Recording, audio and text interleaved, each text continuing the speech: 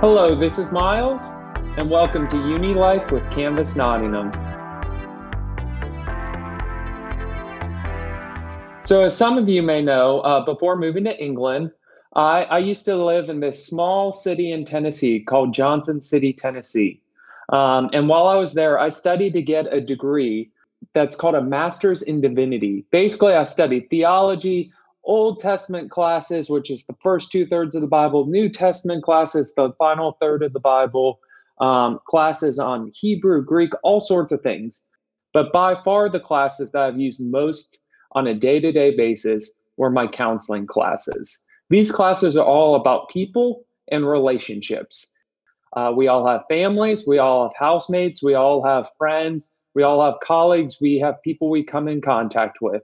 And all of these things are impacted and are interrelated. And one of my teachers in this was our professor, Dr. Jack Holland, and he is joining us today. And before we get started, I just wanted to warn you that while we were recording, Dr. Holland had a few internet issues, so the sound quality is a little rough at times, but you can still understand everything. We really wanted you to hear it because it was a great conversation, and he has some great thoughts. So let's get into it. Hey, Dr. Holland. Hi, Miles. It's good to see everybody. It's so great that you're joining us all the way from Tennessee via Zoom. This is one of the perks of all of these online recording platforms. Can you just share a bit more about yourself and how you ended up teaching? Sure. So, I grew up in the church, and after college, became a youth minister for a while. And as a youth minister, one of the most frustrating things was just being able to minister to our young people within their families. And I began to get interested in those family relationships more, and eventually ended up going to uh, graduate school to work on my master's degree in marriage and family therapy.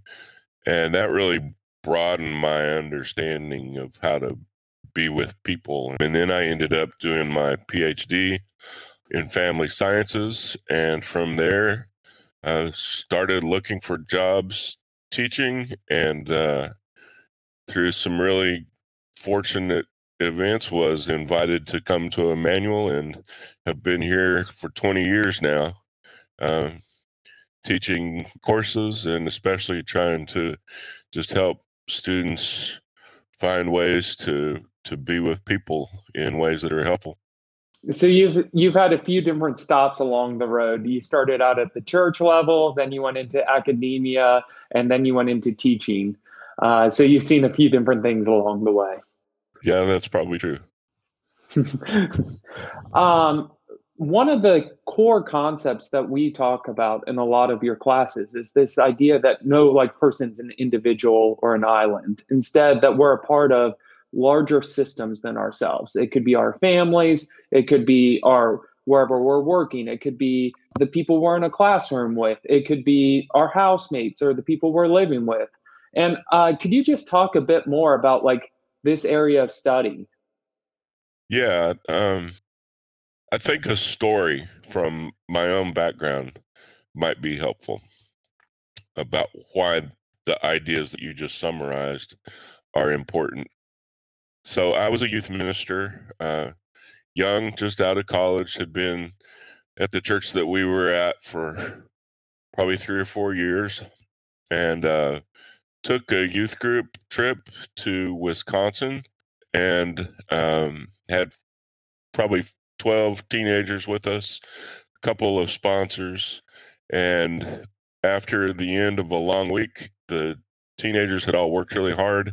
So we took them to downtown Chicago just to spend the day, just to have fun, relax. We're walking down the street, and this was 20, more than 20 years ago. Things were different then as far as how much supervision you had to give to young people. And so we were spread out probably over about a block and a half. I was in the back, but I knew where all the members of the youth group were, and I was just kind of keeping track. Had told them to stay in touch.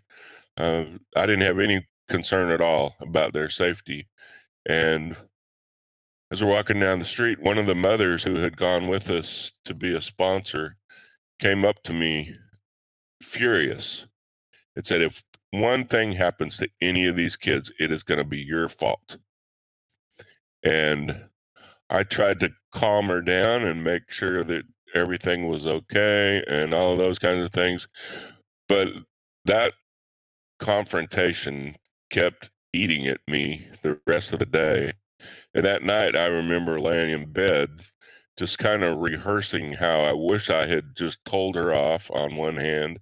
And then I would hear another voice in my head saying, "You got to try to help people like that. Calm down, be nice to her, don't rip her a new one."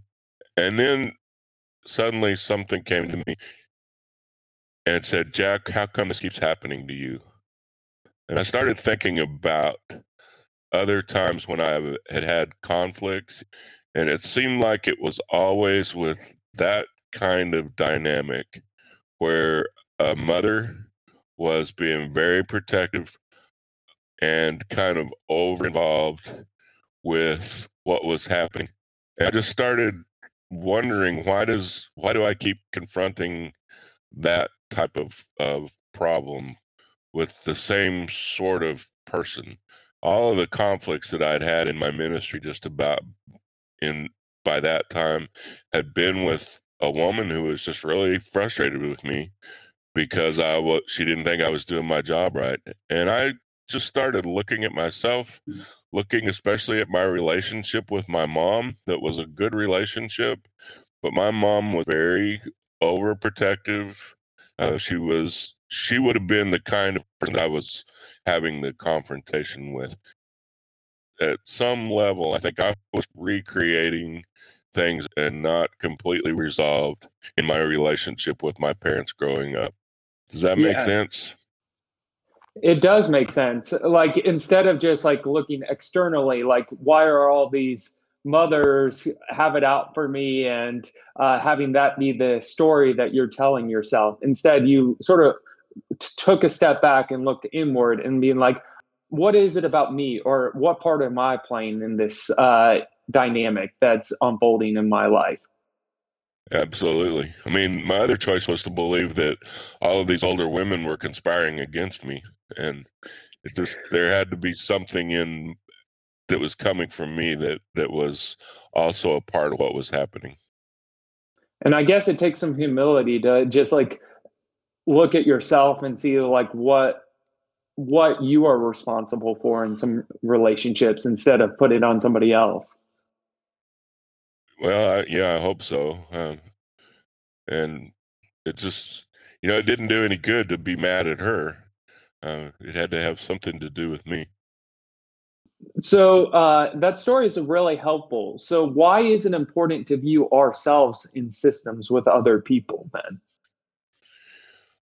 Um, One of my favorite authors on this whole topic is Gregory Bateson.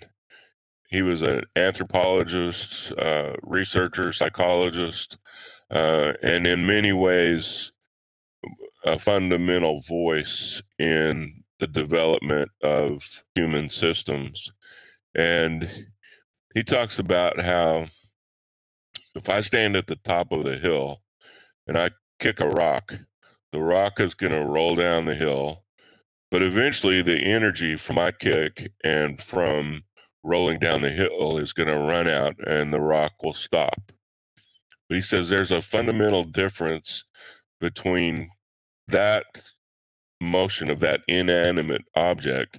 And if I stand on the same hill, and I would never do this, it's his illustration, but if I stood on the same hill and kicked a dog, there are more responses, there's more possibilities of the outcome than just the dog rolling down the hill and then coming to a stop, because there's something the dog has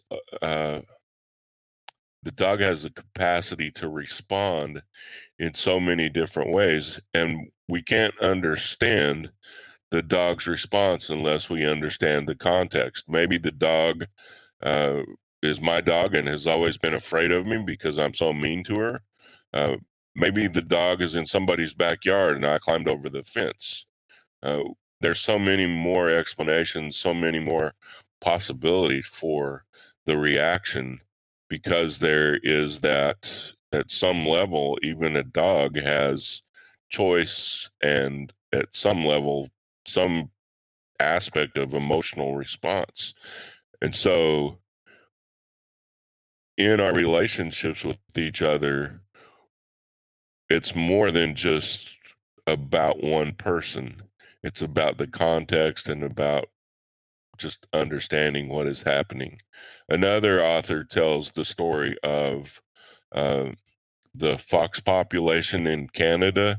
Researchers noticed that the number of foxes in a certain area kept increasing for about 5 years, and then it would decline for about 5 years, and they couldn't figure out what the rise and fall in the number of foxes was until they realized that the foxes all fed on the same kind of rabbit. And so the rabbit population and the fox population matched each other in opposite direction. As there were more foxes, there were less rabbits to eat, and so the fox population would go down, and the rabbit population would come back up. So I view everything, every relationship, as that interaction where whatever I do gets a response from whoever I'm interacting with. Yeah, it's like very dynamic where it's like how I change or act as a person impacts how, like, on the Canvas team, like Matt might change or interact as a person. Absolutely. So, that being said, you mentioned the fox and rabbit example, but how do some human systems change? Um, there's an important word in systems called homeostasis, which has Hmm. the idea of balance. And if you think about it, I, I think one of the best illustrations of systems thinking is the air conditioning system or heating system in a home. Um, if I set my thermostat, today it's pretty warm here. If I set my air conditioning on and set the thermostat at 70 degrees, the temperature in this room doesn't stay at 70 degrees. It ranges probably between 72 and 68, but it's constantly changing. Uh, it will cool off when the air conditioner comes on, cools off to about 68 degrees, and then something in the thermostat switches and says to the air conditioner to turn off. And so the air conditioner goes off until it warms back up in the room. And then the thermostat indicates that it's time for the air to cool the room off again. And so there's a range of motion between 72 and 68, but it never stays, even though it stays the same, it's constantly changing. And I think human systems are that way, families are that way, teams are that way. Think about on your team, if one person always takes a conservative position, I will bet that there's someone else on that team that almost always takes a more open position. And that's just a dance that the team does together. There's probably somebody else on the team that when those two start going at each other and being frustrated, there's somebody else that always comes in and calms things down. And it's just the way human systems interact. We always work toward that balance in the same way that the air conditioning system does. And sometimes It's, negative behavior that's keeping the system balanced. And that's when in marriage and family therapy, that's when families come for counseling. It's when there's the system that they're in is so destructive that they can't take it anymore. so what I'm hearing is that like a system is there's like a circle of like things that fall and it sort of does a little circular dance. And so say like in a house, for example, if you're living with some person, there might be tension in the house, and then somebody in the system might be the person who makes a joke to settle the tension out, and then everybody's happy again, and then that cycle will start again, and then that person will be expected to make that joke again to settle the situation down again. Happens all the time. So it just looks different for each system, the behaviors that we all say yes to or no to. Yeah. So what does a healthy role in a system look like? I think, first of all, it's someone who is aware of how their behavior contributes to what happens in the system. I think, I don't know where it came from. It wasn't my brilliance, but recognizing that my behavior was creating the anxiety in these women, that was an important realization. Knowing how our behavior impacts the system is an important understanding. And just the ability to manage ourselves well in that, to take responsibility for ourselves. So a key part of how we can be a healthy part of a system is to realize what we're bringing into systems. Like, oh, are we a person who is very laid back and then lets things go until like we boil over, or are we a person who's very, I guess, hypersensitive to when things don't go our way, that we sort of overreact to certain situations, and just Sure. understanding some of our natural tendencies is one of the That's most right. important things we can do. And I think one of the key ideas there is to understand that even in your own internal conversations with yourself, first of all, I believe that we all talk to ourselves. In some way or another, we rehearse, like I did that night after that woman confronted me. I rehearsed over and over what I wish I had said. And I think that those conversations that are in our head are also systemic. Um, for example, part of me knows that tomorrow I really need to finish grading some papers, but I also know that tomorrow is the best day to watch college basketball of the entire year because all of the small conferences, all the underdogs are playing. There's always some great games tomorrow. So there, part of me says, yeah, Jack, you deserve a break. You've been working hard. And then another voice kind of says, no, you got to get those done because you get paid for it. So it balances itself. Even the way that we talk to ourselves balances things out. It's a system. And knowing what that internal system is in how we comfort ourselves and how we beat ourselves up is also important. So you talked about systems having a homeostasis, like a normal range of like fluctuations. What causes a system to get out of homeostasis, if that makes sense? Yeah, it does. I don't know that it gets out of homeostasis. Um, what you're asking is about change. Mhm. How do we quit doing that same dance? Bateson, who I mentioned earlier, talked about first order change and second order change.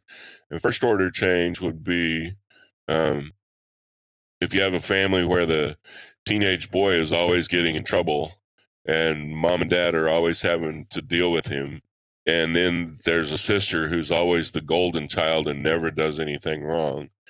uh, I had a family like that, and one time the son straightened up and was just being an excellent child, and the daughter is the one that started getting in trouble.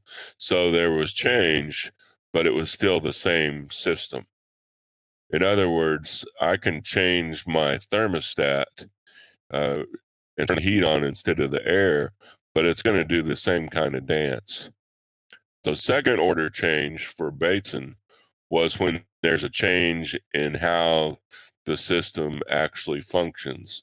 So in an air conditioning system, change would be if I open the window, uh, because the same system that's been maintaining balance, the balance is going to be different than with the air conditioning system.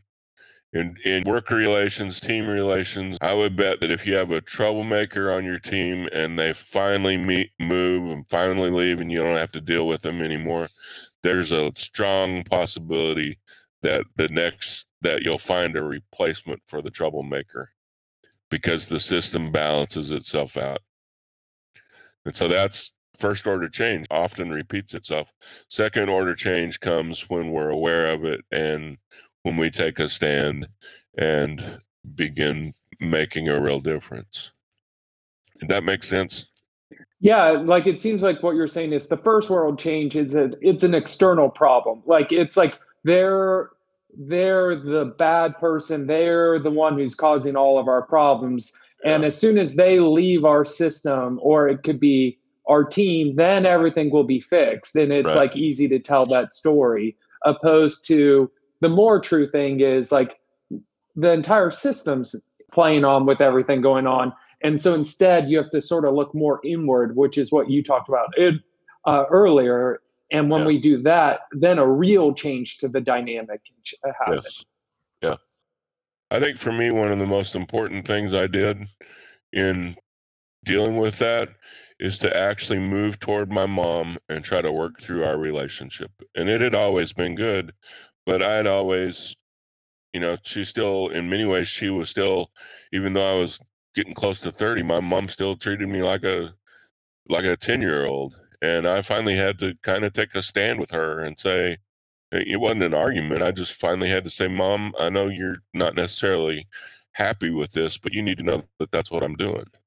And when I had that confrontation with her, it hurt her feelings for a time, but she got over it and our relationship was better because I actually grew up in front of her and took a stand. It wasn't argumentative, it was me taking responsibility for myself. And in looking back to some of your classes, one way that like I started to learn how to take responsibility for myself and some of my own issues was this thing called a geniogram. So what Yeah. exactly is a geniogram?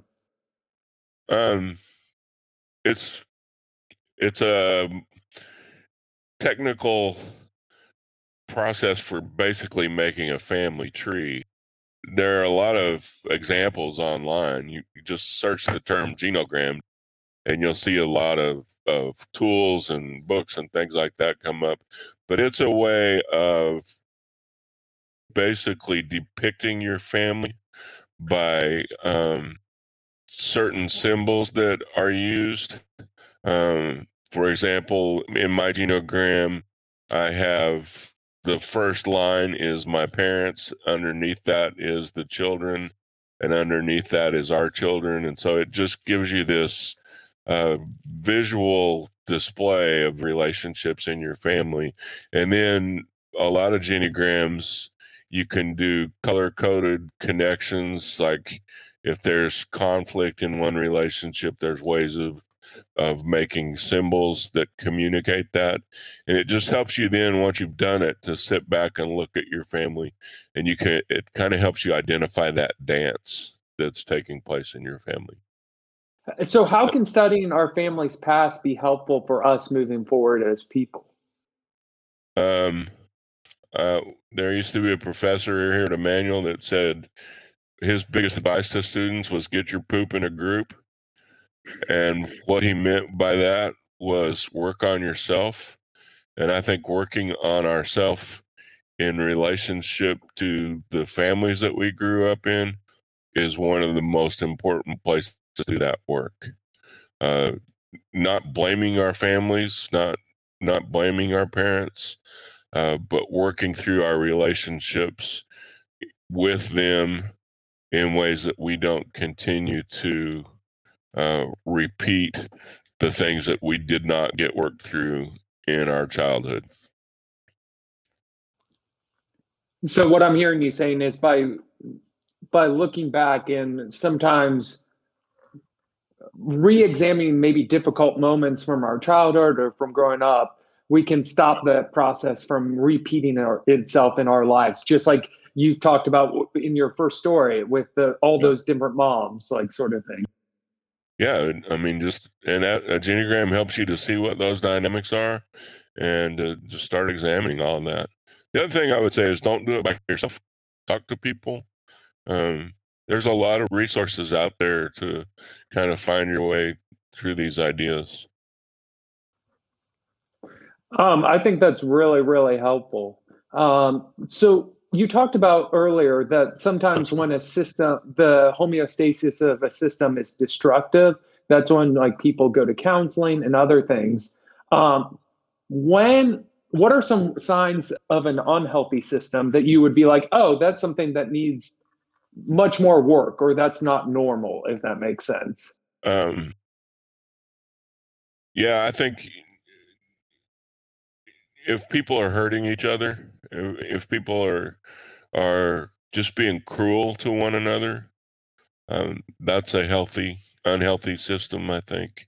Um, if people are experiencing, a lot of just emotional distress from people that they interact with, um, that's a lot of times a systemic kind of issue that needs to be dealt with. Um, and I would say there aren't good systems and bad systems. There are some systems that are healthier than other systems, but everybody's a little bit messed up. Every system has its issues that keep it balanced. But when the negative stuff starts to dominate the relationships, it becomes toxic and needs to be dealt with. How do you have any advice for when we're in some of those unhealthy systems, when the system needs to be fixed and we want to be a part of the solution, part of the healing of that system, and when to just leave that system altogether? That's a tough one. I th- I think one of the ways to know it's time to leave, and I'm not necessarily approving this, but when you've just demonized somebody to the point that you just think that they're evil and they're out to get you, it's probably time to leave. I don't necessarily think that there are people that do that, but once you have demonized somebody, it's really hard to get that relationship back. Um, I would say unless you work through the issues that were a part of that relationship, you'll probably repeat it in your next one. But yeah, I think that, you know, I worked at a church one time where the senior minister had just decided that the elders were these incompetent buffoons and he had no respect for them. He stayed too long because he hurt the church because he was so angry at those elders. And what was fascinating was that after he left, the church hired a minister that did the same kind of thing over again. Uh, and then I think one of the turning points was when the leadership decided to look at itself and basically say, why do we keep hiring the same kind of person that comes in and does the same sort of destructive stuff? I think that's really helpful. Like when there is a point that might be the system can no longer be fixed and it's Yeah, time to leave it. yeah, And it's always that balance of knowing when's yeah, that. And as you said, in community, we can hopefully decide that. We don't have to yeah. decide that by ourselves a lot of Sure, the time. sure. And I think if you're going to leave, leave well. Don't leave tearing the place apart. Uh, I had a mentor one time who said, if you're going to leave, make sure that you get the a positive going away party. Uh, you know, you don't want to leave and they have the party after you're left because they're so glad you're gone.